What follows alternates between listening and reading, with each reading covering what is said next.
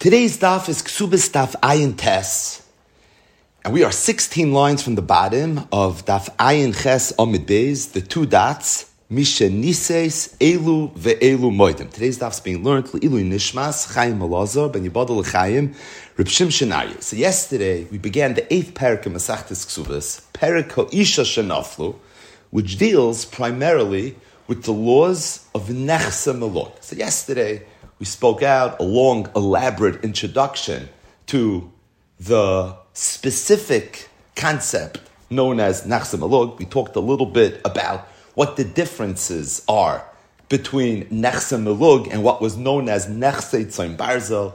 But in short, Nechsa Melog are nechasim that a woman brings with her into her marriage. It doesn't matter if she acquired the nechasim before she got married, if she acquired the nechasim after she got married. It also doesn't matter how she acquired the nechasim. Did she earn them? Did she find them? Did someone give it to her as a gift? Were the nechasim bequeathed to her via Yerusha?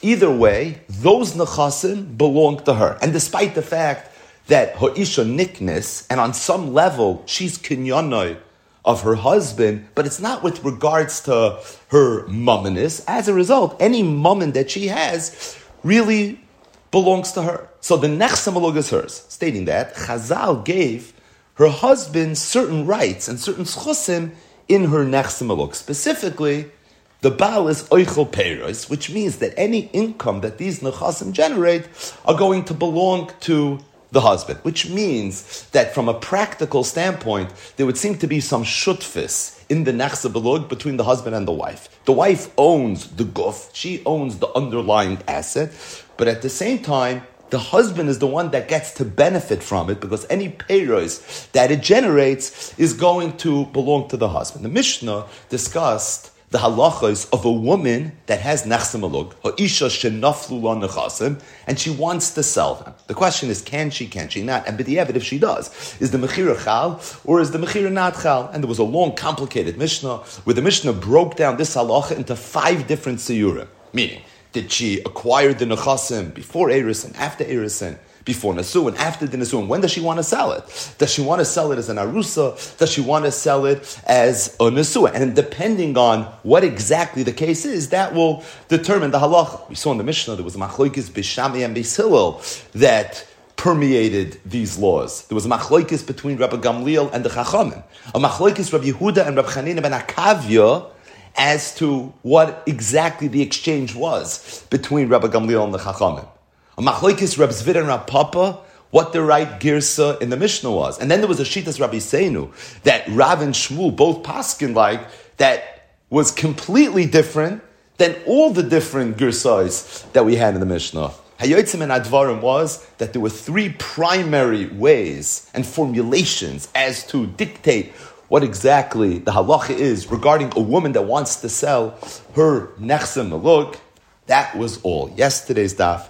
Today's daf is going to continue to discuss the laws of nechsa melog, albeit nowhere nearly as farcheshbend as yesterday's daf was. And it begins really with an observation that the Gemara makes related to the last of the 5 tziyurim that were mentioned in the Mishnah. And that was, the Mishnah says, in the event that a woman yarshin nechasim, or isha shenaflu al nechasim, misha nises, after she had already been in a state of nesuah, and then as a nesuah she went and she sold those nechasim, elu ve'elu moedim. Elu ve'elu means everybody agrees that the halach is shabal moitz miyad al lakuchos, that the husband can go and he could take what she sold away from the lakuchos. So the Mishnah says that in the case where she acquired the nechasim after nesuin and sold it after the nesuin, that's easy. That has nothing to do with everything that we saw in yesterday's daf. Elu ve'elu moedim, the halach is going to be shehabal moitz miyad al lakuchos. Says the Gemara, lema tanina l'takana susha. At first glance it would seem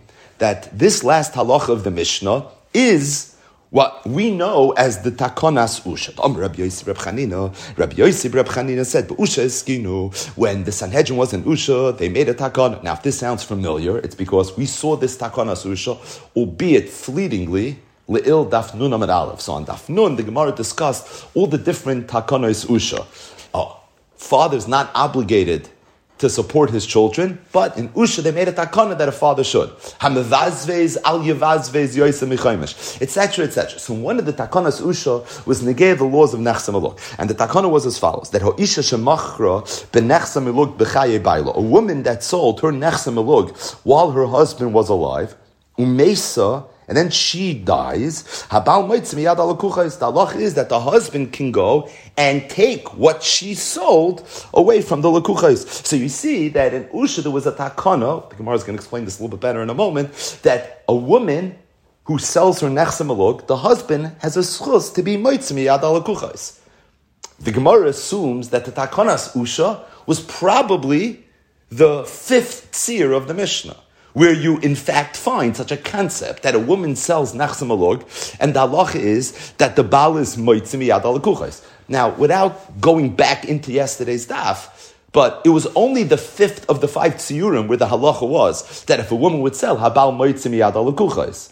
In some cases, she could sell a chatchila. In other cases, she can't sell a chatchila. But b'diavad, if she sold it, would be okay. The only time where if the woman sells the nechsa melug, the halach is abal moitz miyad al kuchais, was mishenises. If she acquired it after nesuin, then elu ve'elu moedim shabal moitz miyad al kuchais. Now, takana susha was a takana which seemed to say something very similar. That even though a woman owns her nechsa melug, and based on that you would think she could sell it, but a isha shemachra benechsa melug b'chaye baila umesa, the halach is abal moitz miyad al kuchais. So the Gemara asks, is this fifth seer of the Mishnah essentially takanas usha? And was takanas usha really the fifth seer of the Mishnah? And the way some Rishonim explain it is it's a kasha. Because why in usha would they have had to have made a takana regarding something that was a Mishnah? If it's a Mishnah, it would seem that this was a halacha psuka that predated takanas usha. And if that's the case, it's not mistaber that the takanas usha is something that's already mefurish in the Mishnah. But either way, the point is the fifth seer of the Mishnah really takanas usha? The Gemara says, no, it's two completely different halachas. It's the same punchline, habal moitz miyad al kuchais, but if you break down the two respective dinim, it's really not the same thing. Masnisim b'chayeha uluperis. The Mishnah is talking about where a woman sold her nechsa melug, she's still alive. The halacha is that even while she's alive, the husband can take what she sold away from the lekuchais. And the reason is because although the woman owns the guf of the karka, and although she's still alive, which means she didn't lose her rights to the guf HaKarka, but she doesn't own the peiros. And because she doesn't own the peiros, so the husband has a right to take the peiros away from the lekuchais. Takana Susha was saying something else. Takana Susha was saying begufa shal karka, that there's a time that the husband can even take away the guf HaKarka. That the Mishnah didn't say. That the husband can take ownership of the guf HaKarka, that's not his. Chazal never gave him a schus in the guf HaKarka. All they gave him a schus was in the peiros. Now, why would the husband ever be able to take the guf HaKarka? The teretz is, read the takanas usha, ulachar misa. It's talking about where she sold it and then she died. Or once she dies, the husband now has a schus in the guf HaKarka as well. And the reason he has a schus in the guf HaKarka is because a husband yarshins his wife, so he yarshins the guf HaKarka. Now the guf HaKarka is his, and because the guf HaKarka is his, therefore in Usha they made a takana that if the Baal wants to be moitzi, even the guf HaKarka miyad al kuchas, that's something that he's allowed to do. So it's true. The Mishnah talked about a case where the Baal's moitzi miyad al kuchas. The Takana Usha was a case where the Baal's moitzi miyad al kuchas, but it's not the same thing. The Mishnah, the Baal is just being moitzi the schus peiros of the field miyad al kuchas. In Takana Usha, the Baal is taking away the underlying asset. He's taking the guf HaKarka from the lekuchas. In the Mishnah, he could do it even while his wife's alive, because even while she's alive, he owns the peiros. In Takana Susha, he can only do it after she dies, because while she's alive, she owns the guf HaKarka, and if she wants her guf HaKarka to be sold while she's alive, that's something she has a right to do. Once she dies, now the husband's a yoirish, it's his guf HaKarka, and because it's his guf HaKarka, therefore he's allowed to take it away. Now the truth is, the takanas usha of a isha shemachar benechsam luk mechayi bailu meisa bal moitz miyad al kuchos is one of the sugyas that are oimdim berumay shalaylam, and it's a little bit of a tricky case, and certainly a lot of lumbus that's attached to it, and we're going to talk a little bit about it in the raid bite. But just to appreciate one piece, just pashib shah, what was the real chiddush of Takana Susha? The chiddush was, it's true that a man yarshins his wife, but only the possessions that she has at the time that she died. Takana Susha says that a woman sold her nechsa melug, then she died, the husband can go to the Lekeach and say, you bought it from my wife 10 years ago, but I have a Schus Yerusha, and as a result, it's mine. If a father sells Nechasim and then he dies, could the children then, 10 years later, go to the Lekeach and say, listen, our father just died with a Yarshin, and as a result, we want to take away that asset that you purchased from our father? Of course not. Yerusha is only chal on whatever the father has at the time that he dies. And you would think the same should be true with a husband and a wife. So of course the husband has a schus to Yarshin his wife, but only what she had at the time that she died. If she sold it already, who cares that now she died and now the husband has a schus Yerusha? So really the chiddush of Takanos Usha was that the way Chazal viewed the husband that's coming to Yarshin his wife is not simply as a Yerush, but we view him as a Loikeach Rishon. The point is, we look at him as if he had rights in those nechasim, even the guf, while his wife was alive, so that he can now go to the lekeach, the real lekuchos, and say, I understand you bought it, but I had already purchased it before you purchased it. If he's simply coming b'tayris yairish, then you could only yarshin things that the person who you're yarshining had at the time that person died. But being that she sold it already, really they shouldn't be able to come as a yairish. It's because we view him not only as a yairish, but as a lekech. And that's how he has a schus to take it away from the lekuchas. Again, it's a complicated concept, but this is pashut pshat in the Takana Susha. This is not fancy ray. This is the pashut pshat and what's going on over here. The Gemara thought that habal moitz miyad lekuchas in the Mishnah is the same as the habal moitz miyad lekuchas in Takana Susha. And the Gemara clarified very simply that they're really two completely different things. The Mishnah is number one, b'chayesh, she's still alive, and he's being moitzi the peiros. Takanas Usha is la'achar misa, only when she died, and what he's being moitzi is the gufa karka, either way. So the Mishnah that mentioned the 5 cases and all the different variables and permutations, that was all the Shita Sachacham. But there was another Shita. There's a Das Yochid in this whole sugya, and that's Reb Shimon. Reb Shimon Bar Yochai, and Reb Shimon has a whole different understanding of how you view a Isha Shenaflu Nechasin Umachra. And that is Mishnah. Reb Shimon Chaylek bein Nechasim leNechasim. Nechasim, how you doing about Nechasim that the husband knows about Leitim because she's not allowed to sell. The Imachra v'Nasna Batal, the Mechira is going to be Batal. She'en you doing about if the husband didn't know about the Nechasim, Leitim Timkar, again lechatchila she shouldn't sell it. However, the Imachra v'Nasna, but if she does sell it Kayim, it's going to be okay. So according to Reb Shimon, it seems like it matters less when she acquired it and when she's selling it, but more, does the husband know about these nechasim or does he not know about these nechasim? If the husband knows about these nechasim, then the mechira is going to be batal. If the husband doesn't know about these nechasim, then the mechira is going to be kayim. Either way, lechatchila, she's not supposed to. But really, what it depends on is whether he knows about it or not. The following are a list of nechasim that are traditionally considered to be Yeduin, and nechasim that are considered to be any Yeduin. Rabbi Yisrael said Yeduin mekarki.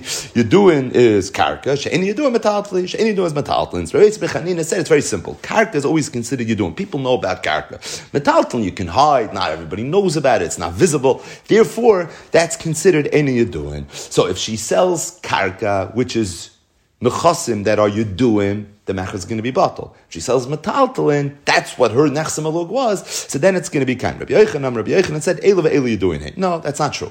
Metaltalin are also considered nechasim that are Yeduin. If a man gets married, he's going to know about his wife's nechasim, even the metaltalin, the Elohein she'eni Yeduin. So what then is an example of nechasim she'eni Yeduin? Kol she'yeshev es kan. It's talking about where a man and a woman, they agree to get married. Here, and then in Medina Sayyam, on the other side of the world, that's where she has those nechasim. Oh, if the nechasim are in a completely different location, so that would be nechasim she'eni Yeduin. Tanya Nami Hachi, a brisa that says that last pshat. Elohim she'eni Yeduin. The following are nechasim she'eni Yeduin. Kol she'yeshev es kan v'naflu nechasim Medina Sayyam. Anytime the nechasim fall Medina Sayyam, it's not in the presence of where the husband and the wife are. That's the definition of nechasim she'enam Yeduin. So according to Reb Shimon, what does it depend on? Are the nechasim Yeduin or are they enam Yeduin? So what's the svara? So Rashi says a svara. Rashi, the third to last skinny line, Yeduin mekarki v'al menas oisam nechasim nasa lefichach michra batal shehaya mitzapa shetipa la oisa Yerusha.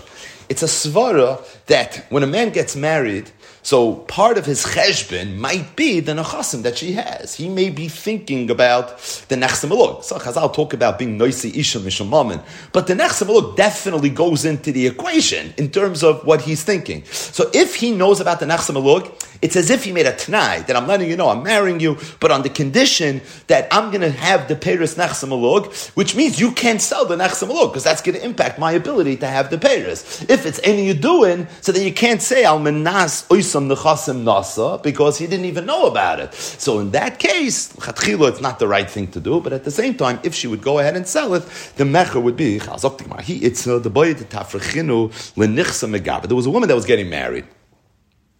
Rashi says she was an almana, ubas lihinase, and she wanted to get married. Now she knew the halacha that it says that if she has any nechsem alog, her husband is going to get the peiros of the nechsem alog. And she didn't want that her husband should get the peiros nechsem alog, so she had an idea. Kisaftinu lebarta. She calls her daughter and she tells her daughter, I'm doing some estate planning and I want to give you all my nechasim. And literally, she hands over all her nechsem alug. The daughter was so excited. She just thought she got this greisa matana. Now, while this is happening, she whispers into the ears of the Eidim, Rashi says, and says, I want you to know that I'm not really giving this gift to my daughter. The reason I'm doing this is because I don't want my husband to think I have this money.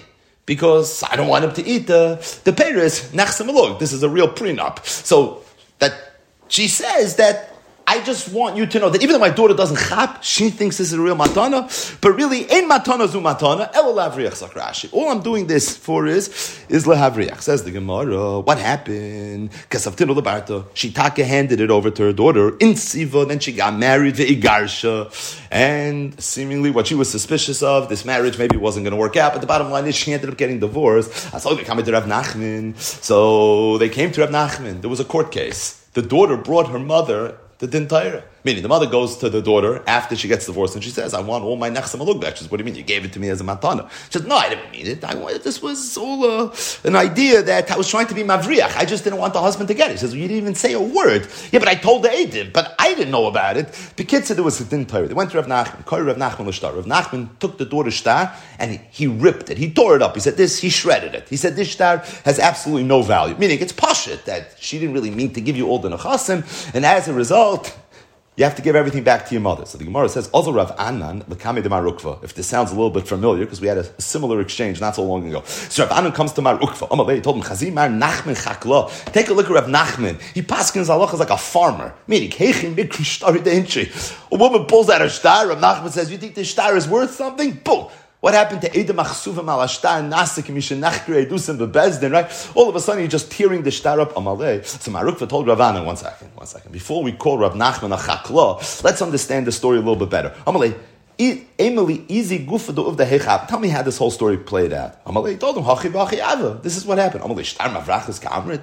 Are you talking about a Shtar Mavrachas? You mean to say that the woman gave it to her daughter right before she was getting married, where it's so obvious that what she was trying to do was not just give a gift to her daughter, but to be Mavriach these Nechasim from her husband. Hachi Am Rab Chaniloi Barid Am Shmuel. Rab Chaniloi Barid descend the name of Shmuel. Moira Rahani. I am a Moira Hira. Shmuel talking. If Yov Shtar Mavrachas Liyadi, if Shtar Mavrachas comes to my court, I would tear it up. So what do you mean? What Rav Nachman was doing was something that Shmuel would have done. Nachman was a Talmud of Shmuel. And this is what he was following, his great Rebbe, that held that a shtar mavrachas is worthless. And it's so obvious over here that this shtar was a shtar mavrachas. Now it's just worth pointing out, because it's going to play itself out in these last few lines of this part of the sugya, and that is, the woman never told her daughter when she gave her the shtar that it was a shtar mavrachas. She never said those words.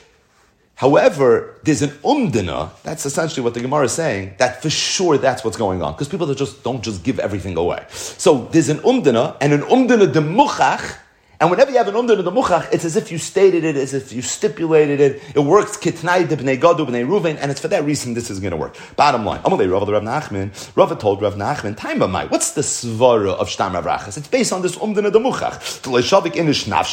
Because a person wouldn't just take away all his things and give it to somebody else. No one does that. Right? That's the other takana susha.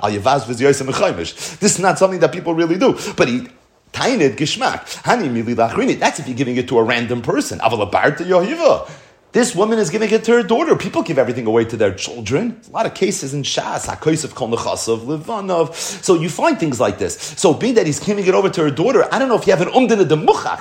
And as long as you take off the edge, you don't have an umdin of the muchach, that knocks out this whole shtar mavrachas. But Rav Nachman told Rav, I hear what you're saying, but I feel b'makam barta nafsha adifala. Yeah, if someone's a shchivmera and these types of cases, it's true you have such a concept. But a woman that's healthy, she's getting married, she has nachsam maluk, to go ahead and give all your nechasim away to your daughter, that's not something we do. Therefore, the shtar is for sure deemed to be a shtar mavrachas, and even though it wasn't stipulated, it wasn't written in the shtar, only the Eidim knew, Rashi says, but the bottom line is we view it as a shtar mavrachas. Rav Nachman said, that's why I tore the shtar. I was following what I knew from Shmuel, and that was, Im Yovi shtar mavrachas liyadi ekre'en.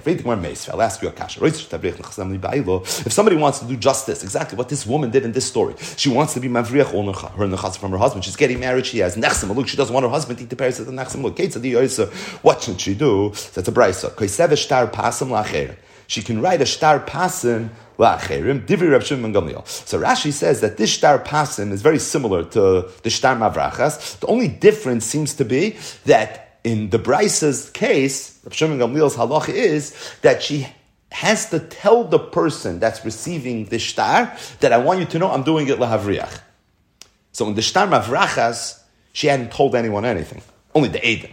But over here, the shtar pasim, you have to make it clear that that's what you're doing. The chachamim say, if all you do is say it, the recipient can play games with you.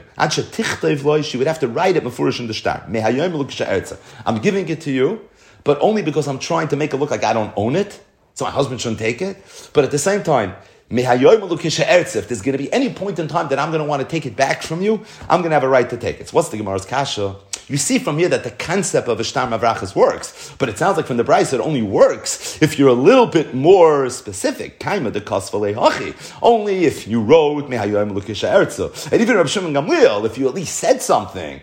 But if you didn't write anything, it sounds like in that case, it's not going to be a shtar mavrachas. So our story was where a woman wrote a regular shtar mavrachas, where the woman didn't tell the recipient of the gift, her daughter, anything. And even there, Kari Rab Nachman l'shtara. From the Brayso, it sounds like the only time it would work is if it's either a shtar pasim, or even better, you would have to write mefurish mehayoyim l'kisha ertza. But if you're not going to be so specific, it's not going to be viewed as a shtar mavrachas. Meaning, we're not going to say umdinu demuchach. No, you have to speak it out mefurish, otherwise it's not going to work. So we have a kasha on Rav Nachman. Rav Zeir said like kasha, ha bikula, ha b'miktsasa. If you give everything away, then you don't have to stipulate anything. Why? Because then you have the umdin of the muchach. The whole shtar mavrachas is predicated on umdin of the muchach. So if you give everything away, nobody gives everything away. So why do you do it? Oh, must be it's a shtar mavrachas. It's not a real shtar. Kari Rav Nachman l'shtar. However, haba miktasa, if you're only giving a little bit of away, people sometimes give a little bit away. Therefore, you're not going to have an umdin of the muchach. Therefore, you would have to speak it out, and that's what this Brayso is talking about, where you have to write it or at least say it, because if you're giving part of it away, you're not going to have the umdin of the muchach, and that's why you have to be more mefurish. But now the Gemara asks the obvious question, right? There's an obvious question on this whole shtar mavrachas. How does it work? What's Pashup Pshat? It sounds like this works in Choshen Mishpat. This is like just good advice. This is something that actually works. The question is, if the loikeach is taka not koina, nikninu bal, then the husband should be koina. Meaning, the husband has a schus in the Peres Nachsam Maluk. If she really owns it, and this whole shtar matana is a sham, then why does he not get the Peres Nachsam Maluk? Why does this work? You see clearly in halacha it works. Why does it work? Amar Abaya said, you want to know how it works? Because ason kinechasim she'en yadu on lebal. When a woman writes a shtar mavrachas, a very geshmak teretz, the husband is going to think that she really doesn't have nechasim. And as a result, the nechasim will be nechasim she'en yadu on lebal. Va'alibed de Reb Shimon, and this whole sugi is going according to Reb Shimon, that holds nechasim she'en yadu on lebal. If the woman wants to sell it, she could sell it. And it sounds like, not only could she sell it, the husband wouldn't even have the schus of the Peres Nachsam Maluk. And as a result, it's for that reason it's going to work. Meaning, the sugi is going to leave the Reb Shimon that holds that the only time the husband has chusim is if it's nechasim hayuduin labal. But if it's nechasim she'eni yaduin labal, so in that instance, the halacha is, he doesn't have any schusim. Being that he thinks it's a matana gemura, so it becomes no different than the chasim that she had by Medina Sayyam, which on the chasim cheni and do on the Baal. It's for that reason it's going to work. Incidentally, we're going to go weiter now. But if you look in the Rambam actually paskins like Rav Shimon. So on yesterday's daf, where we went through the harder shita in the sugya, or the hardest shita in the sugya, with all the different cheshbainis, Rav Shimon had a whole different understanding. If you look in the Rambam actually paskins shitas Rav Shimon, which this last Gemara would seem to support, because here we had a whole sugya, which the Gemara came out lamaisa, is all working aliba de Rav Shimon. So the halacha is that a woman that has nechsem alug, she owns the guf of the nechsem alug. The Baal, however, gets to eat the peiros. Our Mishnah is going to discuss what happens if a woman inherits nechasim, but the nechasim are such that they're not oisa peiros. In that case, l'chayr, the husband doesn't have anything. The question is, do we treat it as nechasim that don't have peiros, and as a result, let the husband have nothing? Or is there a din that the husband has to have something in the nechsem alug, and as a result, in the event that the nechsem alug is not something that naturally is oisa peiros, we're going to have to convert it into some form of nechasim that really is oisa peiros. In the event that she inherited money, so you lokach bahen karka, money is not oisa peiros, so therefore what we do is we take the money, we buy karka. The karka now will be oisa peiros. For oichel peiros, like this, the husband's going to be able to eat peiros. Peiros atushim and karka. What happens if she had nechsem alug and the nechsem alug themselves were peiros, but peiros that are detached from the ground, they're talush. Peiros that are talush are peiros, they're physically fruit, but in this instance, it's the guf hanechsem alug, it's what she herself yarshin, and it itself is not oisa peiros. Karka is oisa peiros, but peiros are not oisa peiros. Same halacha. You lokach bem karka. We have to convert the peiros into karka so that it will be oisa peiros for oichel peiros, and he's going to be able to eat the peiros. Essentially, what the Mishnah is saying is a chiddush, and that is that we need that the nechsem alug should be oisa peiros, and if in its natural state, the way she yarshened it, it's not oisa peiros, we need to convert it into something that is oisa peiros. So take the money, buy karka, take the peiros, buy karka. The karka will be oisa peiros, she'll own the guf, so she's not losing anything in this exchange, but at least he's going to be nena, he's going to be able to eat the peiros nachsam alug. Peiros hamechubarim lekarka. What happens if the woman was naflula? Peiros hamechubarim lekarka, meaning all of a sudden she yarshin karka, and there's peiros that are attached to the karka. The question is, how do you view the peiros? The karka is karka, that's easy. Do you view the peiros as peiros, or do you view it as keren? Meaning, on the one hand, it is peiros. And it's not just peiros. It's peiros hamechubarim lekarka, which is your classic peiros nachsam alug, that the Baal is always eichel. So do we look at this too as being peiros nachsam alug? In which case, the Baal would just keep it. It's all his, 100% of it. Or do we look at it as keren, even though it's in the form of peiros, but it's what she yarshin. And because it's what she yarshin, so for that reason we look at it as keren. Now, if we look at it as keren, that means the karka's keren, the peiros that are attached to it are keren, the karka that's keren is oisa peiros, but the peiros hamechubarim, just like when they were tlushin, are not oisa peiros. So what we would then have to do is we would have to convert the value of the karka that's represented by the peiros hamechubarim into karka that really is oisa peiros, so that the Baal can get his peiros. A little confusing. Amar Meir. So Meir said, Shaman oisa. Yeah, it's the latter choice. We have to assess this karka. Kama hi yafa the peiros. How much it's worth with the peiros? I mean, what is it worth b'asher rusham? The kama hi yafa below peiros. How much is it worth without the peiros? Umoisar, the difference is the keren that is ena oisa peiros. And with that difference, you lokach bem karka, we have to buy karka, v'oichel peiros, and again, the husband's going to be able to eat peiros. In other words, we look at the peiros hamechubarim just like we look at the peiros atlushin. We look at them as being keren, but it's keren that's not oisa peiros. We literally have to segregate this karka and say, okay, this part of the karka is oisa peiros, this part of the karka is ein oisa peiros. Let's identify how much of it is ein oisa peiros and convert that into a karka that's going to be oisa peiros. This is some pretty progressive analysis, but the bottom line is that's what we have to do. The Chachamim say, no, I disagree with the whole premise. With any Paris that Hamechubar L'Karka is regular Paris, and just like the Baal is always Eichel Paris Nachsam Alug, so even though she yarshened it and she brought it into the marriage already in the state of Paris Nachsam Alug, but at the end of the day, it's Paris Nachsam Alug. I agree with you if it's talush, if it's detached, that's hers, because that's not the Paris Nachsam Alug that Chazal gave the husband when it's talush already. But as long as it's mechuber, that's going to be enough that we should view it as if it's already his. Now, with the tlushim, that's hers. You look up karka. There, you would have to buy karka v'oichel Paris, and he's going to eat the Paris. In other words, we have a yisoidi machloikis between Rameir and the Chachamim. We'll see why it's yisoidi in a second. That if a woman brings karka into her marriage, isha shenaflu anuchasim, and this Paris hamechubar and karka, do we look at it as Paris or do we look at it as Karen? If we look at it as Paris, then the husband's going to take it, 100% of it. If we look at it as Karen, then the guf of it belongs really to her. He has a schos Paris. Now, those Paris hamchubar are not oisa Paris, so we need to sell it, and you lokach bem karka, that will be oisa Paris. But the point is, she's going to own it. So the question is, do we look at it as Paris, or do we look at it as Karen? What is the hezber of the machloikis? The hezber of the machloikis is, Rameir, that says that we look at it as Karen, holds that the definition of Peiros is Peiros HaMechubar and L'Karka, obviously, but only when it grew in the Rishus of the husband. And being that over here it grew in the Rishus of the woman, so therefore at the end of the day, we're going to look at it as Karen. It's right now Peiros HaMechubar, yeah, but where did it grow? It didn't grow in his Rishus, so that's not the Peiros Nachsam Lug, the Chazal were Mezakim with. Whereas the Chachamim old, we look at not where it grew, but where it became Talosh, where it was cut, where it was reaped, where it was harvested.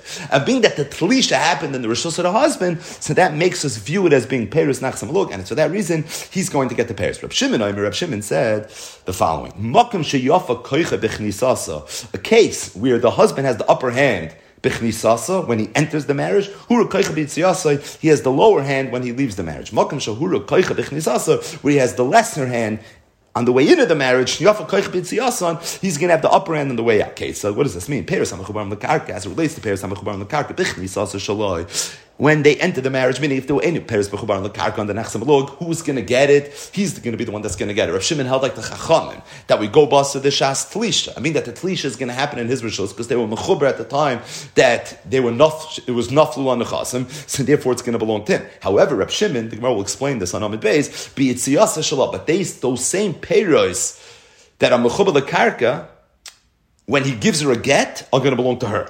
V'hatlushim in akarka, as it relates to the Peiros that were talish b'chnisasa shalah, if they were talish at the time that they got married, it's going to belong to her. Ubiyitziyasa, however, when the marriage is terminated, shalah, it's going to belong to him. Again, we'll explain this on Amid Beis. So the halach is that naflu on the ksafim. Let's say she acquired Nachsam Alog. What was the Nachsam Alog? It was money. So what do you do with the money? You buy karka, you buy something with it that's oisa Paris. She keeps the Karen, and the Baal's going to be oichel Paris. Says the Gemara, Pshita, that's Pashit, Ara Ubati. What happens if there's a dispute between the man and the woman? So she has Nachsam Alog, we understand now, we have to buy something with it. Okay, the question is what to buy. He wants to buy property, Ara. She wants to buy bati. She wants to buy houses, or vice versa. So the halach is Ara. You always buy Ara. And Rashi says there's two reasons. One reason is because land is more profitable. So whatever you can do with the land, the Paris are going to be worth more. And not just that, it doesn't depreciate as much as a bias does. So therefore, if there's a dispute, it doesn't matter who said what. We're always going to buy Ara, we're not going to buy Bati. Bati vidikli, let's say one wants to buy a bias, the other one wants to buy a dekel, that's a date tree. Bati, you're going to buy a bias. Dikli v'ilni, you're going to buy a date tree versus a regular Elon. Dikli, you're going to buy the dekel. Ilni v'gufni, if it's a question of buying an Elon or buying a gefanim, buying a vineyard, ilni. So, in terms of what you buy the thing that's more profitable, and as long as one of these two parties are saying, I want something that we know for a fact is more profitable than the other, that person is always going to have the upper hand. Another halacha. Abba zardasa upeira de kafri. So Abba zardasa, Rashi says, is a yar, it's a forest, lachte veitzen, where the primary usage of this forest was to cut wood. Now Rashi says that a zardasa is a ilonoi shel uzradin, I think it's a type of apple that grows on this tree.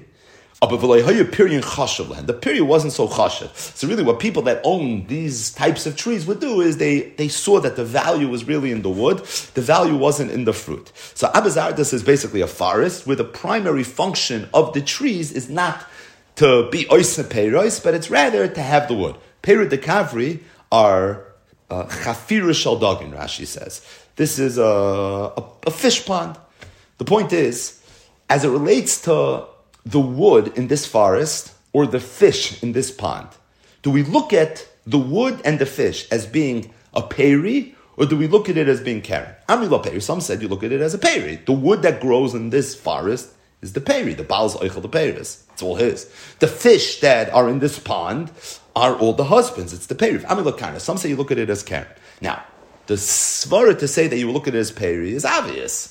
The fruit of the fish pond are the fish, and the fruit of the forest are the wood. So what would be the svara? You should look at it as karen. So says the Gemara, Klala de Milsa, that's coming to explain the second side. Gizloi machlif peira, ein gizloi machlif karen. This is a very important yesod in the halachas of Nachsa Malog. And that is, although it's true the husband gets to eat the peris Nachsa Malog, but that's only on the condition that when he takes the peris Nachsa Malog, he's not going to completely destroy the Nachsa Malog. But in the event that he's going to destroy the Nachsa Malog, then he doesn't get the Nachsa Malog. So if it's Gizay Machlif, if when you take the husband, the Peris, the thing that you're taking is going to come back, it's going to regenerate, so then you have a schus in the Peris Nachsa Malog. But if it's Ein Gizay Machlif, then in that instance, you don't have a schus in the Peris Nachsa Malog.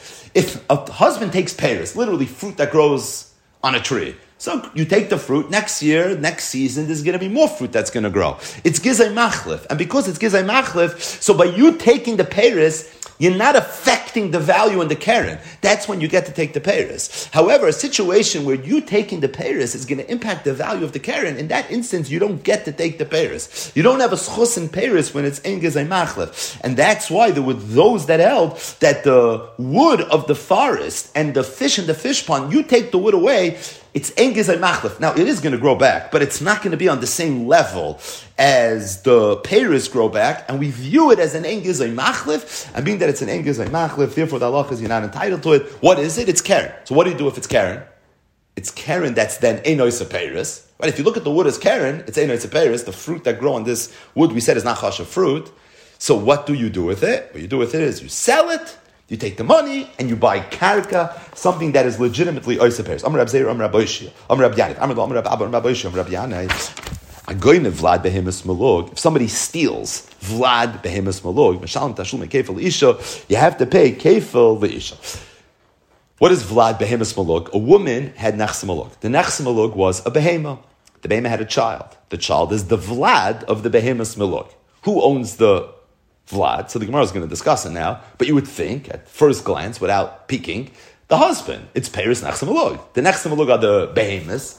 The Vlad belongs to the husband, so the husband owns the Vlad behemus malog. Somebody stole the Vlad behemus malog. What's the halacha? If someone is a ganev, you have to pay kefil. You pay the karen, but you also pay kefil. You pay a fine. Who should get the kefil? You would think, l'chayr, the man should get the kefil. Why? Because he owned the Peris. So if he owned the Peris, he should get the kefil. Zok the Gemara, Mishalim Tashlume Kefil Isha. You want to know who gets the kefil? The Isha is the one that gets the kefil. Fake the Gemara, come on. Who is this halacha like? Like Rabban, but like Chananya. The Chayr doesn't shim with the Rabban, doesn't shim with Chananya. Tanya belonged to the price of Vlad behemus malug.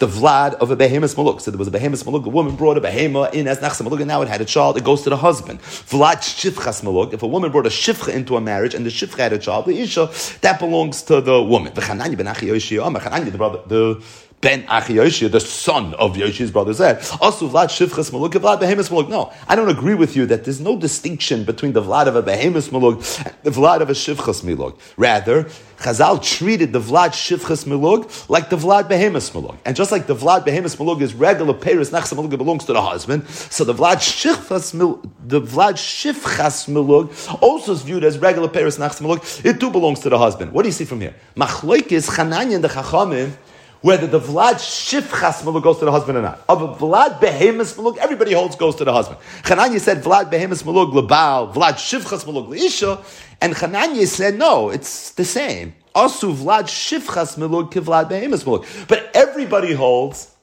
that the vlad of a behemoth malug belongs to the husband. If it belongs to the husband, why are you paying kefil to the isha? No, it could be going to everybody. It could be the chachamim, it could be Chananya, Pera tekinu leRabbanon, Pera de Pera lo tekinu leRabbanon. Although it's true the chachamim gave the husband Peres nachsim malug, but they only gave him Peres nachsim malug. They didn't give him Pera de Peres nachsim malug. And the kefil is viewed as Peres de Peres. Why? Because he owns the Peres nachsim malug. Now, because of his Peres nachsim malug, all of a sudden he's getting double.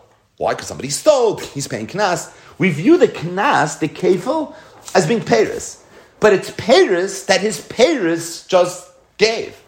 And Pera tekinu leRabbanon, or Pera de Pera lo tekinu leRabbanon. We're going to get back to this later. So we just mentioned b'derech agav the machlokes between Chananya and the Chachamim, and we're going to analyze it a little bit. Again, what was the machlokes? The Chachamim said Vlad behemoth malug goes to the husband, Vlad shifchas malug goes to the isha.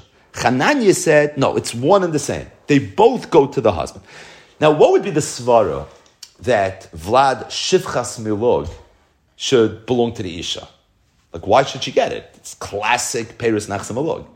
You would think the shifcha is the nachsim malug, her child is the peri. So you would think for sure that it should go to the isha. What would be the tzad it should go to the husband? So the Gemara is about to say the tzad is, because we just said on Amud Aleph, that the only time the husband gets the Peres is if he's not going to deplete the asset. Meaning it can't come at her expense. There's a chashash that maybe the shifcha is going to die. If the shifcha dies and the child goes to the husband, it means the husband will have gotten everything. And essentially, him taking the Peres nachsim malug would have caused her to lose everything. Because the Karen is really the shifcha. But people die. And because the shifcha might die, so therefore there's a concern that him taking the vlad is going to end up being geirim, that she should have nothing. And we see in the sugya, in this world of Peres nachsim malug, this is something that we're sensitive to. That has to be the only tzad. So based on that, the Gemara says like this: Bishlem lechananya, who's consistent. He says, side the vlad behemoth malug, inside the vlad shifchas malug, all goes to the husband. Obviously, he holds yinach chayish lemisa, and because he holds yinach chayish lemisa, so good. There's nothing to worry about. Meaning, we're not chayish for that. So therefore, it's regular Peres nachsim malug. He's going to get Ela Rabbanon, but according to the Rabbanon, that said that the Vlad Shifchas Milug goes to the Isha, yet the Vlad Behemoth Milug goes to the husband, Manav Shach. If the Chaysh Lemisa, and that's why the Vlad Shifchas Milug goes to the Isha, I feel the Vlad Behemoth Milug Nami. Loy should also not go to the husband, meaning should also go to the Isha. And if they're not Chayish Lemisa, and that's why the Vlad Behemoth Malug goes to the husband. I feel the Vlad Shifchas Malug Nami, then that should also go to the husband. So what's pshat in this shpal? So the Gemara says, La'olam chayish lamisa, Chananya is chayish lamisa, Tashani Behema de Ika Eira. The reason, like we said, if you're chayish lamisa, the husband shouldn't get the Vlad, is because she's going to be left with nothing. If the Shifcha dies, then the woman's going to have nothing. Because a dead Shifcha has no value. Asabana, there's nothing there. But if the behema dies, even though she won't have the behema with the ganze kanskai, but she'll have something. She'll have the ur. The ur has value. A dead animal has value. And because she'll still have something, even in a vela. So there will be some value there. And because there will be some value there, so by him taking the Vlad, it doesn't make us suddenly get paranoid that, what happens if the behema dies and she'll have... No, it's not true, because even if the behema dies, she'll still have ur. And even though the ur, relative to the animal, has very little value, but it's something, and because it's something, that's enough. Amar Rav Huna bar Chiya, Amar Shmuel, halacha kechananya. We pass like Chananya that there's no difference between Vlad Behemoth Malug, there's no difference between Vlad Shifchas Malug. Both cases, it ends up going to the husband.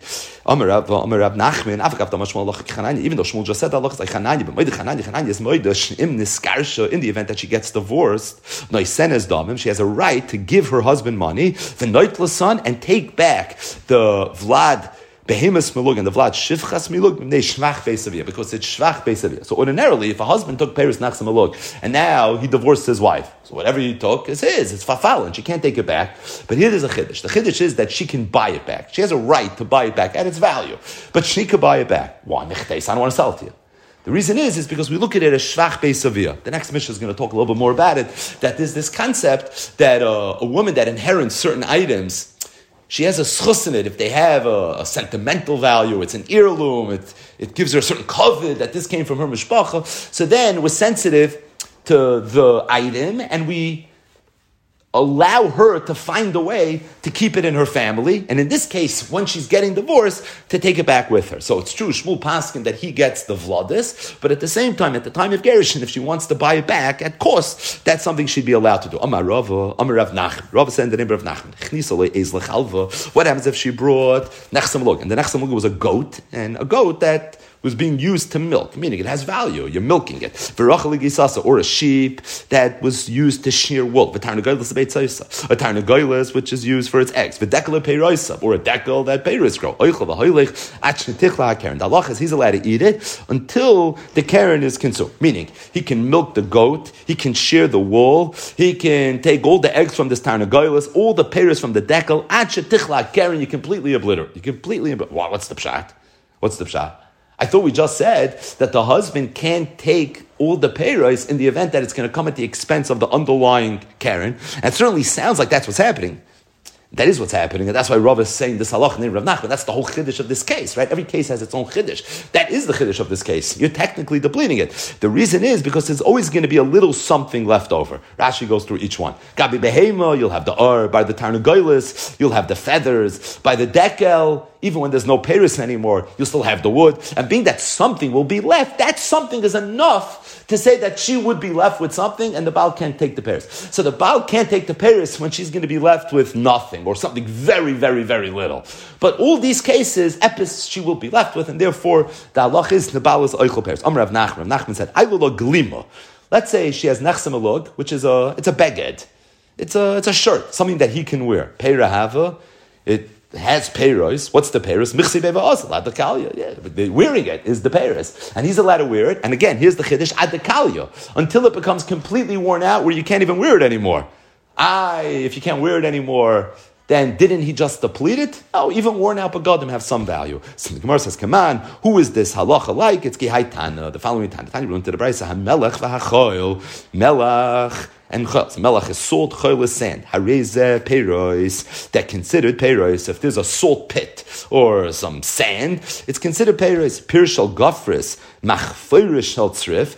If you have a pit where they have different minerals, sulfur and aluminum, Rameh says we view it as keren. The Chachamim peiros, and the Chachamim say that we view it as peiros. What do you see from here? You see that there was a machlokes tanoim in terms of how sensitive you have to be when it comes to viewing things as keren versus viewing things as peiros, based on whether we assume that as you take these things, we're going to deplete it or we're not going to deplete it. But the bottom line is, Rav Nachman's halacha of glima peirahavi, and really Rav's halacha named Rav Nachman, that the is lechelva, the rachel gizasa, tarnagelis, the beitzasa, the peiroisav, oichel v'hoilech, hachetich keren, is really totally in this machlokes tanam. Rav Shimon said in the Mishnah, makom sheyafa.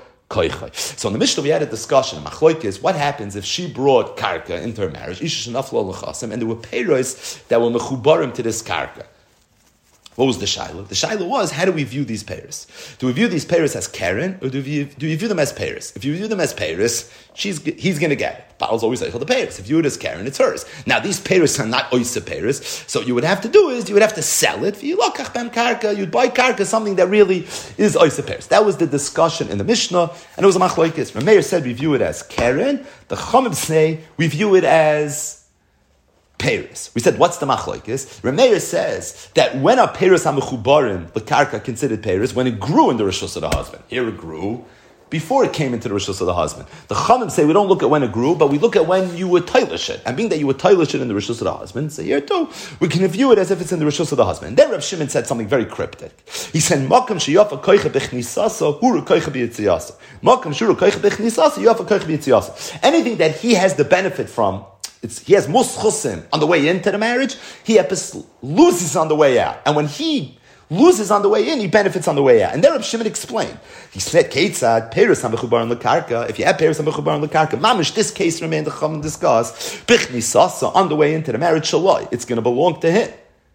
Meaning, like the Chachamim, we're going to view it as Peiros. Ubi Itziyasa, but on the way out, Shalah, she would take any Peiros HaMechubarim L'Karka. If it was talush, then everyone held bichnisasa shalah. On the way in, we view it as being keren, but b'tiyasa shalah on the way out, it's going to belong to him. So really, as it relates to the dispute, the machlois and Ramein, the chachamim, what Reb Shimon paskin? He passed like the chachamim that we view it as payers. It belongs to him. So the Gemara asks Reb Shimon hainu Tanakama. Isn't Reb Shimon the Tanakama? He's the chachamim. Rava said, "Mechubarim b'shas yitzia ikabeinayu." No, there is a nafkamina. You know what the nafkamina is? The second part of Reb Shimon. As it relates to the Yafa Koichoi Bechnisasa, he's the Shittas HaChachamim. He's the Chachamim that hold that Peres HaMechubarim L'Karka belongs to him. You know Reb Shimon's argument to Chachamim on the second thing. What happens if when he gave her a get, there were Peres HaMechubarim L'Karka? She now takes her Nechsam Alug when they get divorced. What about the Peres? Who's going to get those Peres? The Chachamim never said a word about it. Reb Shimon said, Makam sheyafa koichoi bechnisasa, hura koichoi b'yitziyasa. What does hura koichoi b'yitziyasa mean? She's going to get it. He has the lesser hand. So if there's any Peres that are mechuber, she's going to get it. It's there that the Chachamim argue, and the Chachamim hold that if there's Peres and mechubarim on the way out, he's going to get that as well. So that it's yafa koichoi saibech nisasa and tzai b'yitziyasa. So let's just try to understand it for a second. Reb Shimon makes a lot of sense. What's Reb Shimon saying? Reb Shimon saying that makam sheyafa koicha b'chnisasa. If there's Peres HaMechubarim on the way in, he keeps it. Why does he keep it? Because what determines whether it's Peres Nachsam Alug or not? The Tlisha, like we spoke out 5 times, right? That's what matters. So if what matters is the Tlisha, the Tlisha happened to my Rishus. So what happens if it's still attached by the time you gave a get? Then the Tlisha is going to happen in her Rishus. So if the Tlisha happens in her Rishus, she's going to keep it. Because what dictates this halacha is where the Tlisha was. The Chachamim are saying a chiddush. The Chachamim are being chaylik on the last piece. Yafa koicha saibich nisasa saibich tziyasa. If it was detached in his rishos, he keeps it. But if it's attached on the way out, so now it's detached in her rishos, he also keeps it. You go bus to the talisha, then he should only keep it on the way in. And if you hold like Rameir that you go bus and wear a grew, then why is it Yafa koicha bich nisasa? So what's Pashut Pshan the Chachamim? Pashut Pshan the Chachamim is they hold that the husband always gets the upper hand. Meaning, he needs to check off one of 2 boxes. Either it grew in his rishos, or the tlisha was in his rishos. Yafa koiche b'chnisasa, because then the tlisha was in his rishos, and yafa koiche b'yitziyasa, because then it grew in his rishos. So really, there's 3 shittas in the Mishnah. Pashut Pshan in the Mishnah. We're learning Mishnayos. There's 3 shittas in the Mishnah. Rameir's shita is that we look at where it grew. So if it came into the marriage, it was naflu law. When it was mechubarin, it's not peiros, it's keren. She gets all the advantages of it. You're right. You have to sell it and figure out a way to make it be oisa peiros, but l'maisa she owns it. Reb Shimon says you go bust at the tlisha. You always look at the tlisha. So if you look at the tlisha, where was the tlisha? In his rishos, he keeps it. In her rishos, she's going to keep it. The Chachamim say that you look at either the tlisha or where it grew, always to his benefit. So big knisasa, where the tlisha was in his rishos, we look at it as Paris, and be it siyasa, where it grew in his rishos, we're also going to look at it as Paris. Just one more Mishnah. Naflu avadim v'shvachos. In the event that she got nechsam alug, and the nechsam alug were either avadim or shvachos.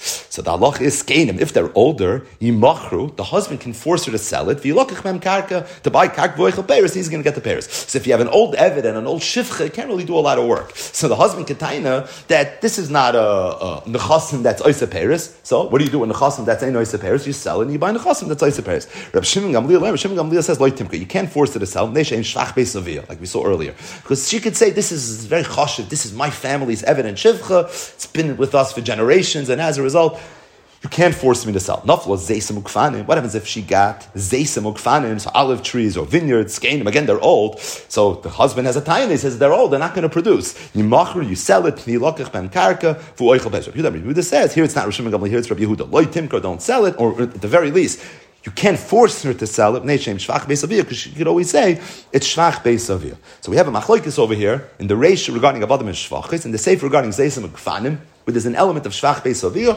Can he force her to sell it because it's not oisa peres, or could he not force her to sell it in the event that it's not oisa peres? Amrav kana mara machlokes. The whole machlokes, specifically regarding the seifa zeisem ukfanim, is shenaflu b'sada shalah. It's where it fell in her sada, meaning she didn't just yarshin zeisem and kfanim. She yashed in the field that had zeisem ukfanim.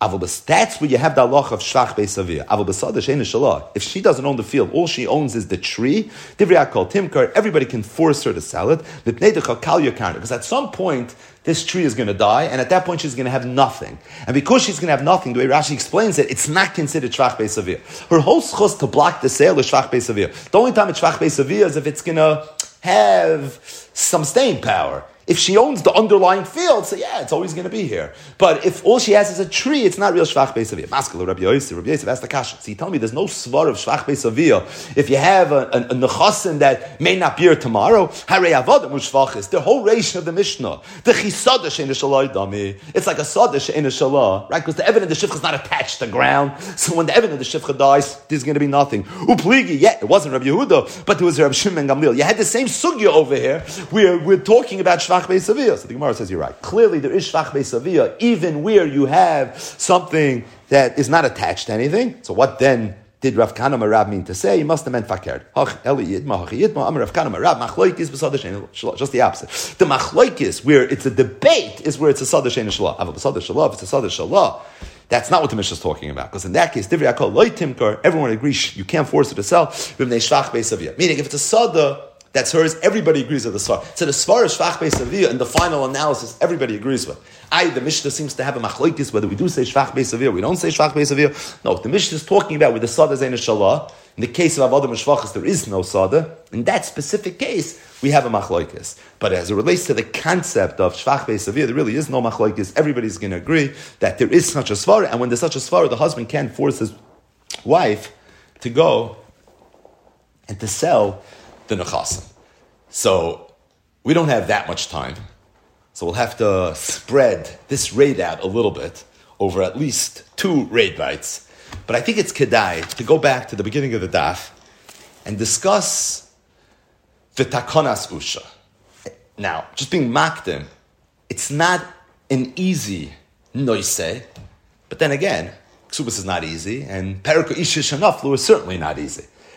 So it's not that we're complicating it, it's just a complicated noise. But I think it's kedai to get, because really this takana susha comes up in many places in Shas, and as we're about to see, it actually ties in to one of the biggest sugyas in Shas. So again, let's just chazer over what the takana susha was. Omer Rab Yosef Rab Chanina, Be'usha hiskinu.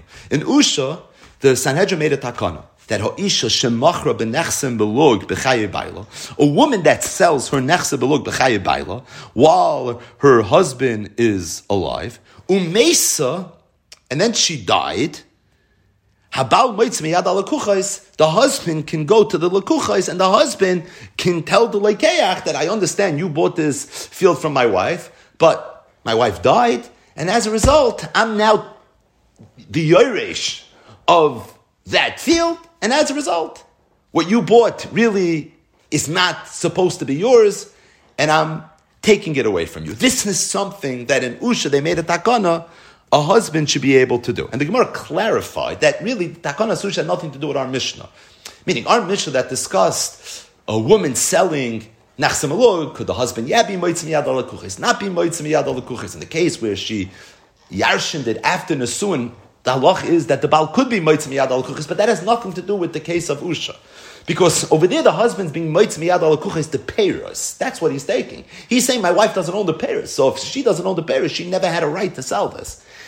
Usha's takana was a much bigger chiddush. They said that the husband can take the karka, even though really the karka was hers. And if it was hers, you would think it was hers to sell. Now, not hers to sell as it relates to the peiros go, but hers to sell as it relates to the karka goes. Stating that, the Chachamim still said that when she dies, habal moitz miyad al lekuchis.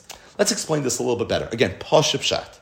And that is, a woman was nafla nechasin mishen nises, and then she sold it. So what's the halacha? There's no confusion. Elu ve'elu moedim, Shabal moitz miyad al lekuchis. That was the 5th, it was the easiest of the 5 cases. Everybody agrees that the halacha is that the Baal could be moitzi miyad al lekuchis.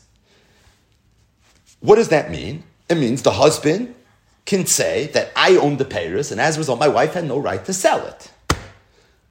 What about the guf hakarka that the wife does own? Is that sold or is that not sold? The answer is that is sold. That's what you would think. The Baal Moitzi Miyad Al Kucha is because he has a schus in the Paris. Okay, so you could be Moitzi whatever schus you had when your wife owned it. And when she owned it, you had the Paris. So now that she sold it, you're going to have the Paris. Meaning, Elu Ve'elu Moedim, that she can't sell it to somehow make him lose his schus. At the end of the day, as a shutif. And because he's a shutif, she can't just go ahead and sell it. So Abal Moitz Miyad Al Kuchis means the Paris. But what about the Guf HaKarka? Who owns the Guf HaKarka? I can hear that the Lekeach owns it. Why did she not have a right to sell it? Because he owns the Paris and Charami. Whatever he owned, she didn't sell. If you have two shutvin, could one shutif sell his chelik? Why not? I mean, unless they agreed that they wouldn't sell it without each other's consent, why can't the shutif sell it? So here too, she could sell the Guf HaKarka. There's no reason not. Now, what's the practical ramification of that sale? Not very much, because right now, the value of the karka is in the Paris, and the Baal is being Eichel Paris. But I'll tell you where it's Nageya. It's Nageya if she gets divorced. It's Nageya if he dies. So now, all of a sudden, the Mecher will be Chal. Right? That's what you would think. So, really, the halacha of the Mishnah that says, Habal Moitz Miyad Al Kuchos, if you think about it, doesn't have to mean that the sale wasn't a sale. All it means is that the woman's sale didn't have the ability to circumvent the Baal's Chus Paris. And as a result, the Baal will still be Yisa Paris, which means that whatever she sells it for, the price will probably be reflective of the fact that the buyer is not really eating the Paris. But at the very least, the sale's a sale. There's no reason to learn the Mishnah otherwise. So that in the event that he dies or he gives her a get, so that now he's added a picture, you would say, okay, now I own the guf. There's no one blocking my schus Paris anymore, and as a result, I'm going to own the Paris. It's going to be his. That's the way it would be. Enters Takonas Usha. Takonas Usha comes, and Takonas Usha says that when a woman sells the guf of the karka, even though it's true that the guf of the karka should be considered sold, even when it was sold la'achan asuin, it should be sold. There's no reason to say that it wasn't sold. And that in the event that the husband dies or gives her a get, at that point the lekech is going to own everything mit the peiris. But if first she dies and then he dies, then there's a special takana that the husband's able to go and the husband's able to be moitzi miyad ala kuchas. And the reason is, the lumdis is we look at the husband as if he's a lekeach rishon, not simply a yairish. So the husband's going to say, you bought something that belonged to me. What? That's takana zusha. Why they made this takana, that we're not getting into now. But that's what the Sanhedrin and Usha deemed was a very appropriate thing to do, and this was the takana that they made. So just mitaklorkeit. The Mishnah says that if a woman would sell her nechsemelug when she acquired it after Nesuin, the halach is abal moitz miyad al kuchas. But abal moitz miyad al kuchas just means the peiris. But avada, the guf would be sold. So that if he dies or he gives her a get, so now there is no schos peiris anymore. So at that point, for sure, the lekeich would have everything. Stating that if first she died and then he died, so then the halach is that the Baal will be able to take this gufa karka away from the lekuchais, and the reason is because we look at him as a lekeich rishon. Tosfos, in at least 3 places in Shas, Ksubas Taf Nun Amud Aleph, Yevamis Taf Lamed Vav Amud Beis, and Bava Kamma Taf Peiches Amud Beis, asks a Bambakasha and says that l'chayra, at first glance, my muscharishan is that this takana of Usha should be talui in one of the biggest machloikis in Shas, a machloikis between Rabbi Yochanan and Reish Lakish, whether Kinyan Peiris is Kinyan Haguftami, or whether Kinyan Peiris is not Kinyan Haguftami. Now, this machloikis between Rabbi Yochanan and Reish Lakish is a big every machloikis Rabbi Yochanan and Reish Lakish. You know, we're dealing with Dvar Ma'im Debruma Shalayla. This machloikis befrat, we know comes up in many places in Shas, but befrat, this is a unique machloikis because this is actually one of the 3 places in Shas where we pass in like Reish Lakish, not like Rabbi Yochanan. So the Gemara in Perek HaChoylitz That's Sugya Yavamis Daf Lamed Vav, the Sugya of Chalitzas Muberes. That's another one of the three places where we pass like Rish Lakish, not like Rabbi Yochanan. And the Gemara says wherever there's a machlokes, Rabbi Yochanan, Rish Lakish, Alach, Rabbi Yochanan, Lebarmi class. And the third example that the Gemara gives is this machlokes, the machlokes of Kinyan Peres ke Kinyan Aguf, or Kinyan Peres Lav ke Kinyan Aguf. So what exactly was the machlokes of Kinyan Peres ke Kinyan Aguf? And it really begins with a Mishnah in Perikei Shnoichlin, in Masechtes Bava Basra. Daf Kuf Lamed Vav Amid Aleph. It's the seif of the Mishnah. Hakoisav nechasav libnoi la'acham oisai. A man gave over all his nechasim to his son. But he told his son, he wrote it in the shtar, that I'm giving you everything. I want you to be my sole Yoirish. However, la'acham oisai. As long as I'm alive, I want to be able to benefit from my nechasim. But la'acham oisai, he says, at that point it's going to be yours. If you think about it, he just gave over the guf of his nechasim to his son. But the peiros, meaning the value, the income, as we've been learning throughout the sugyas, that's what's going to belong to him. Says the Mishnah, Ha'av einu yachalim, because the father can't sell, mipnei she'en ksuvin leben, because he gave it over to his son. And being that his son has these nechasim, so for that reason, the father can't sell it. He doesn't own the guf. The son also can't sell it. Why? Mipnei she'en b'rshos ha'av. Because the peiros belongs to the father. Meaning, that's shutfin now. And because that's shutfin, no shutif is allowed to sell. The father can't sell because the son owns the guf. The son can't sell because the father owns the peiros. Says the Mishnah, Macharav. Let's say the father does sell. Did nothing happen? No. Mechurin achayamus. It will be considered sold, but only achayamus. Meaning, as long as the father is alive and he has the kinyan peiros, so whatever he sells will be sold. Meaning, the buyer bought whatever the seller was able to sell, which is the schus peiros. Instead of the father having the schus peiros, now the lekeach is going to have the schus peiros. Machar ben, let's say the son, who only owns the guf, doesn't own the peiros he sold, so ein lo lekeach ben klum. The lekeach is going to have nothing until the father dies. What does it mean, ein lo lekeach ben klum? He'll own the guf, but the guf is nothing, because its value is really in the peiros that it produces. I mean that the father has the peiros. So a father gave over his nechasim to his son, but he told him very clearly, only lacham oisai, which in English means you own the underlying nechasim, they're all written in your name, but at the same time there's a major carve-out that says all the peiros, all the income that's generated, that's all going to go to the father. In the vernacular of the Talmud, he owns the guf, the son, and the father owns the peiros. So none of them could sell it outright because each one has a shutif over here. But at the same time, if they do sell, epis is going to happen. So if the father sells, so as long as the father's alive, the kinyan peiros is going to belong to the lekeach, the person that bought it from the father. If the son sells, nothing happens now because he doesn't own any peiros, so there's really no practical ramification. Whoever bought the underlying asset bought the underlying asset. So where's the negeya?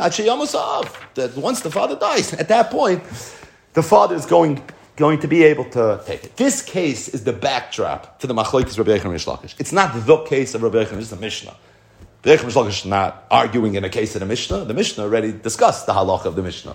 But Rabbi Yochanan and Rish Lakish's case is a spin-off. It's a derivative. It's the case of the Mishnah adding one knetch. And that's what Rabbi Yochanan and Rish Lakish argued, and that is itmar machar haben b'chayav. What would happen in this case where the father wrote over his nechasim to his son? So the son owns the guf and the father owns the peiros, and then the son sold b'chayav. What's the halacha when the son sells b'chayav? The halacha is that b'chayav nothing happens. However, when the father dies, so now the father's kinyan peiros is added a picture. Now it's his. At that point, it's machar to the lekeach. Okay, what happened? Umeis haben b'chayav, and then the son died while the father was still alive. And then the father died. So it's one knetch different than the case of the Mishnah. This case is paramount. And that is, the son died after he sold, but before the father died. Does the fact that the son died before the father died make any difference, or does it not make any difference? Amar Rabbi Yochanan said it makes a very big difference. Loi kana lekeach. In this case, the lekeach gets nothing. So that when the son sold, had the son been alive and then the father would have died, the lekeach would have gotten everything. But where the son sold, and then the son died, and then the father died, the fact that the son is not alive anymore, that makes the whole difference. And loikana lekeach, Rish Lakish amakana lekeach. Rish Lakish said, no, the lekeach is going to be kaina. Now, if you think about it for a second, you would think Rish Lakish's Tzvara is more mistaber. We grab the paskin that way. But you would think for sure it's more mistaber. Why is it more mistaber? What difference does it make if the son died or not? The son set this machine in motion while he was alive. When the son was alive, he sold to the lekeach. Now, granted, there was something blocking the sale. What was blocking the sale? The fact that his father was alive and his father had the payers. Okay, so now the father died. The fact that the son died in the interim, who cares? It's neither here nor there. Lekeach is a star. What difference does it make? He bought it 10 years ago. At that time, the son was alive. He had a right to sell it. He sold it to him. It was rather contingent upon something happening. It played itself out. Why do you need the son to be alive? So at first glance, it's al Rabbi Yochanan l'Haviraya. Talk to Gemara. Rabbi Yochanan like Kana Lekeach. Rabbi Yochanan like Kana Lekeach. You know why? Because Kinyan Paris is Kinyan Aguftami. Rish Lakish Ama Kana Lekeach. Rish Lakish says Lekeach is Kaina because Kinyan Paris is Lavka Kinyan Aguftami. Rabbi Yochanan holds that any time you have shutfin, where one person owns the Paris and the other person owns the guf, Kinyan Paris is Kinyan Aguftami. The real Kinyan is the one that owns the Paris. Kinyan Aguftami sounds like it's almost secondary, right? Ki'ilu. Now, Kinyan Paris, Kinyan Aguftami means the Iker Kinyan is the one that owns the Paris. And because the Iker Kinyan is the one that owns the Paris, Zok Rabbi Yochanan, when a son sells the Nechasim and his father's still alive, being that his father has the Kinyan Paris, and he's the Iker, because Kinyan Paris is Kinyan Aguftami, so what emerges is that the son really didn't have a right to sell anything. The Mishnah says that when the father dies, everything goes to the lekeach. The way it works mechanically, the way it works in Lumdus is that when the father dies, that's when the mecher happens. But the mecher can't happen until the father dies. You know why? Because even though the child has epis, he has a kinyan aguf, but kinyan peris is the kinyan aguf.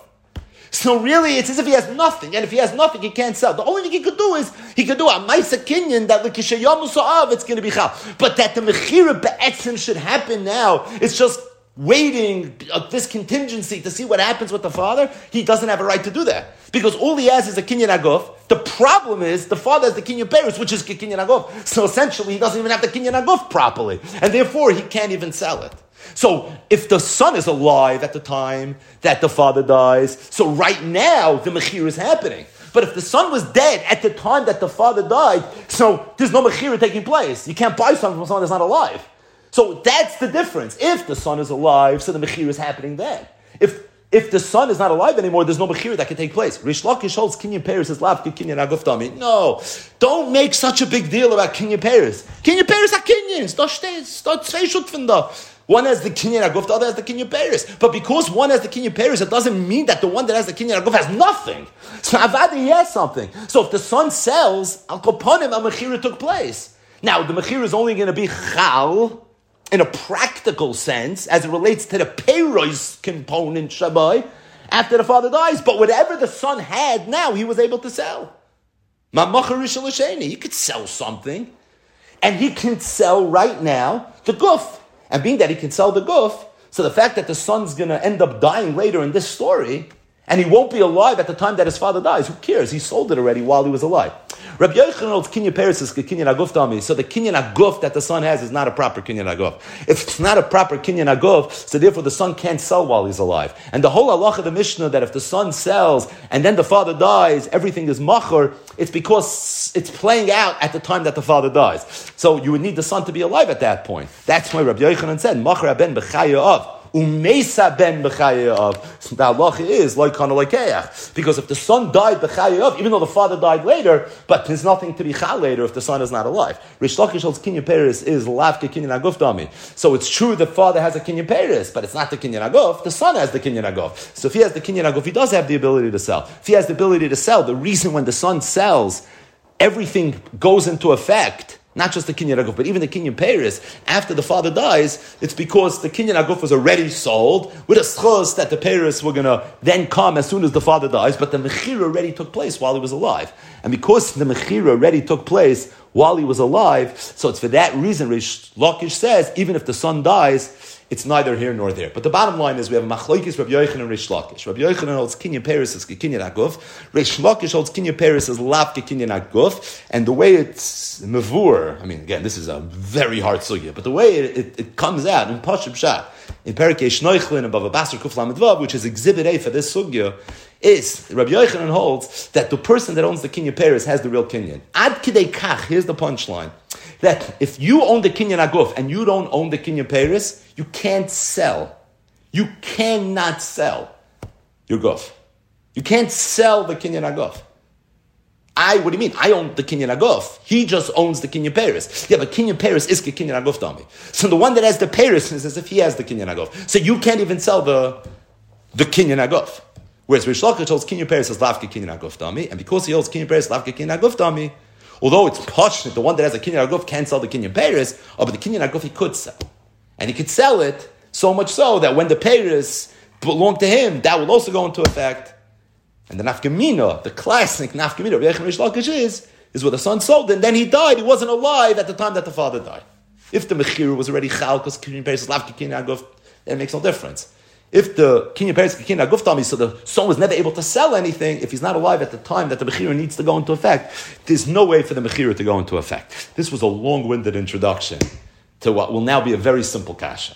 Freit Tosfos, throughout Shas, he says, Usha hiskinu, Usha the Chachamim made a takana, Ha'isha shemachra b'nechsem b'lug b'chaye b'ayla, and then she dies, Habal moitzim yad ala kuchis. And this was a special takana that they made in Usha.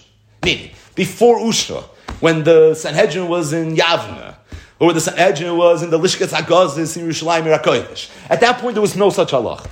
Meaning, at that point the halacha was, Isha shemachar b'nechsem v'luk b'chayu b'ayla, and then she died, the Baal couldn't be moitz miyad al kuchais.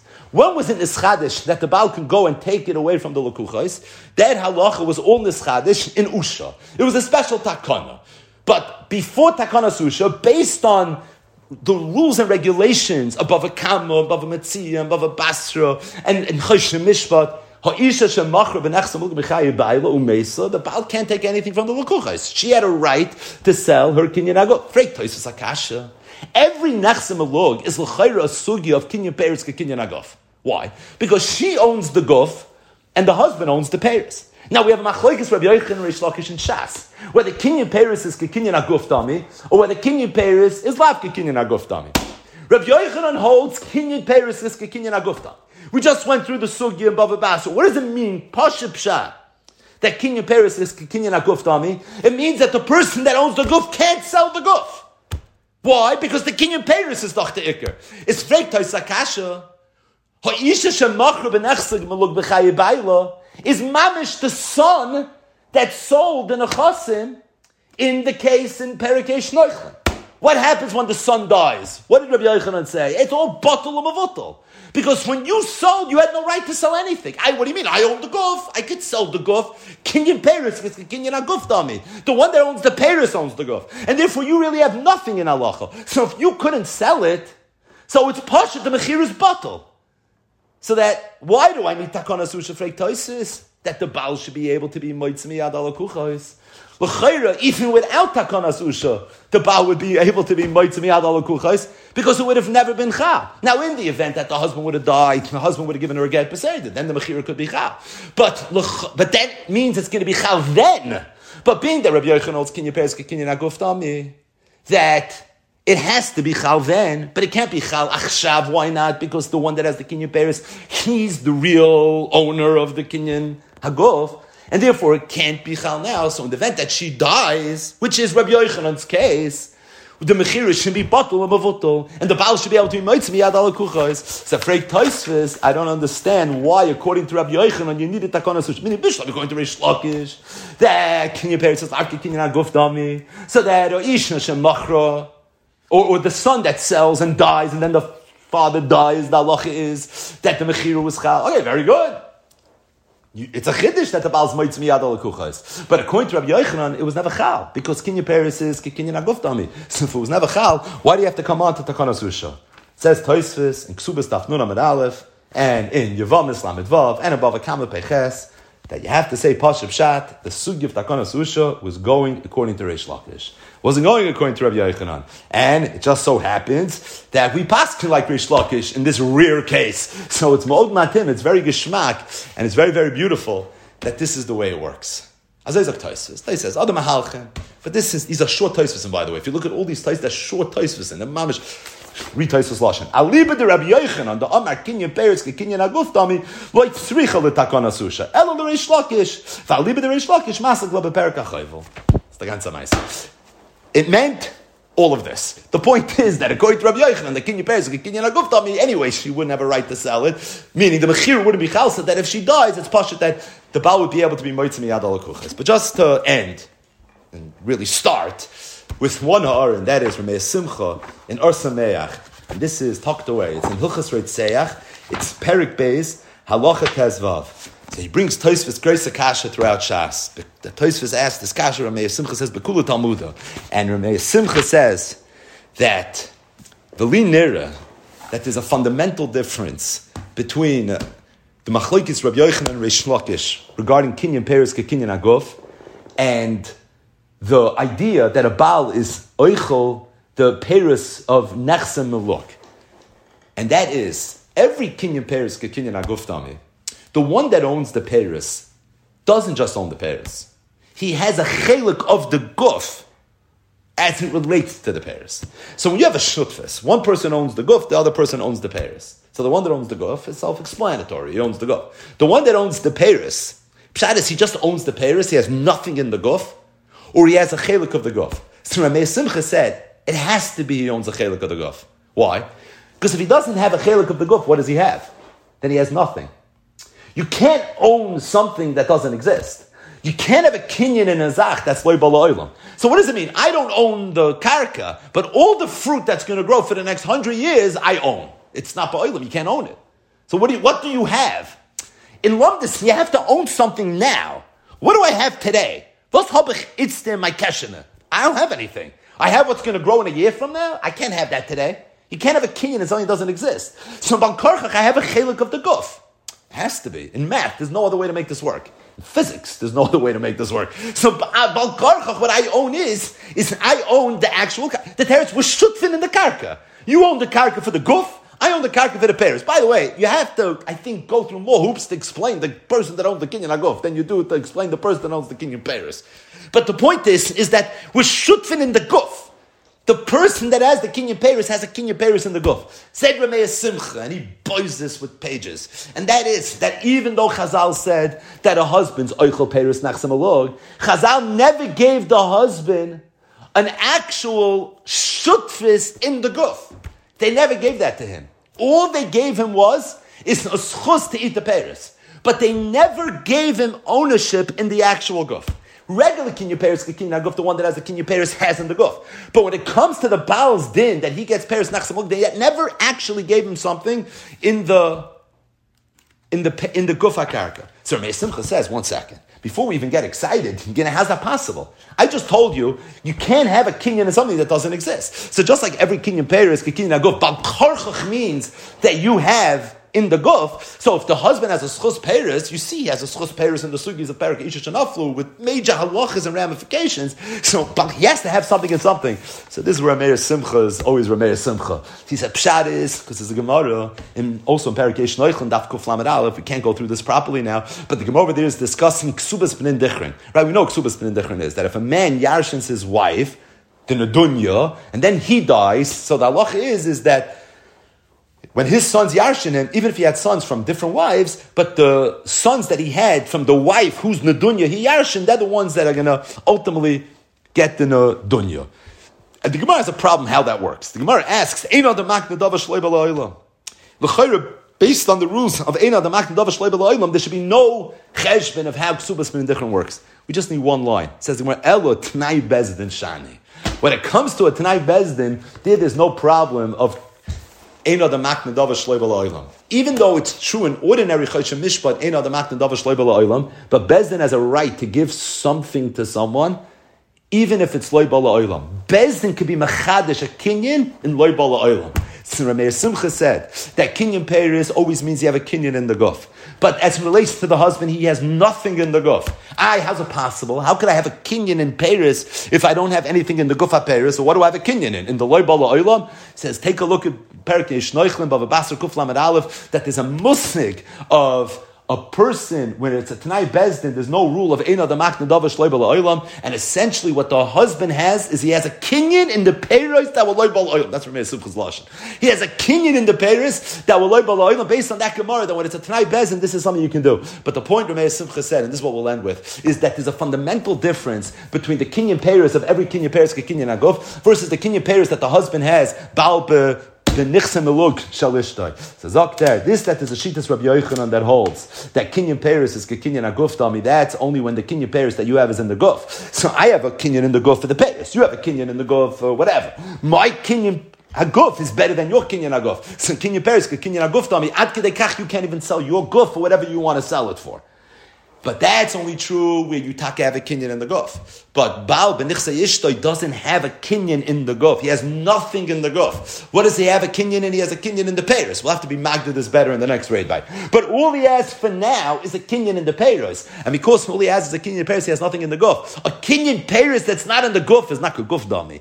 Kinyan Peiros, kinyan aguf is when the kinyan is in the guf. But if the kinyan Peiros is lahedya nisht in the guf, so that can't be keguf dummy. And being that that's not kinyan aguf, it's pashut, there's no Rabbi Yochanan. So that even according to Rabbi Yochanan, if the woman would want to sell her nechse malug, it's pashut, the mechira would be a good mechira. And if she would die, there's no reason the Baal should be able to do moitz miyad al-lekuches. What's he going to say? Ich bin doch the kinyan Peiros. And kinyan Peiros, kinyan aguf dummy. You had no right to go ahead and sell. No, your kinyan Peiros, even though it is a kinyan Peiros, is not a kinyan aguf dummy. And therefore the halacha is that it had to come on to the takana susha shnabal moitz miyad al-lekuches. One more punchline.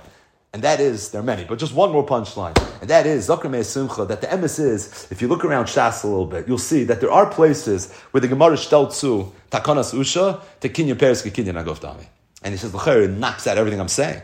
Knocks out everything I'm saying. Okay, that's probably where Taisus was coming from. Taisus that asked the Kachi, stellt zu the Sugi, because he knew all the Gemaras. Taisus says, look at Perek HaChoyvel, right? These are Mefurisha Sugis. So Meir Simcha said, Nifla.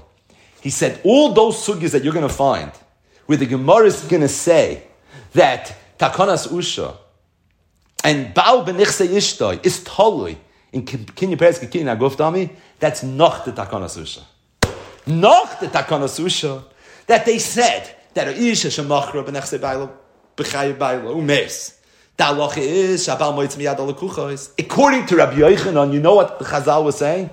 They weren't just saying that he has a din of a Lekeach Rishon, that too. But what Chazal was saying is that he has the Kinyan Peiros. And because he has the Kinyan Peiros, so therefore Kinyan Peiros is Kinyan Aguf Dami, and if Kinyan Peiros is Kinyan Aguf Dami, so it's for that reason the Baal is being Moitz Miyad Al-Kuchos. Meaning, Zakra Meir Simcha, Toys asked the kasha, why do you need takana susha? Tapik like kinyan peres kinyan aguf dami. The teretz is because without takana susha, we would say that the Baal's kinyan that he has is only a kinyan in the peres. It's not a kinyan in the guf. And if all it is a kinyan in the peres, you don't say kinyan peres kinyan aguf dami. Or behind we do have takana susha. So what state in takana susha? You know what state in Takana Susha? Kinyan Peres Kinyan Aguf Dami. And it could be even a Reish Lakish, who ordinarily doesn't hold Kinyan Peres Kinyan Aguf Dami. Or behind that we have a Takana Susha, state in Takana Susha, that Kinyan Peres is Kinyan Aguf Dami. But the point is this, that you find there are Gemaras that stell zu, Baal Benechse Yishtoi, the Kinyan Peres Kinyan Aguf Dami.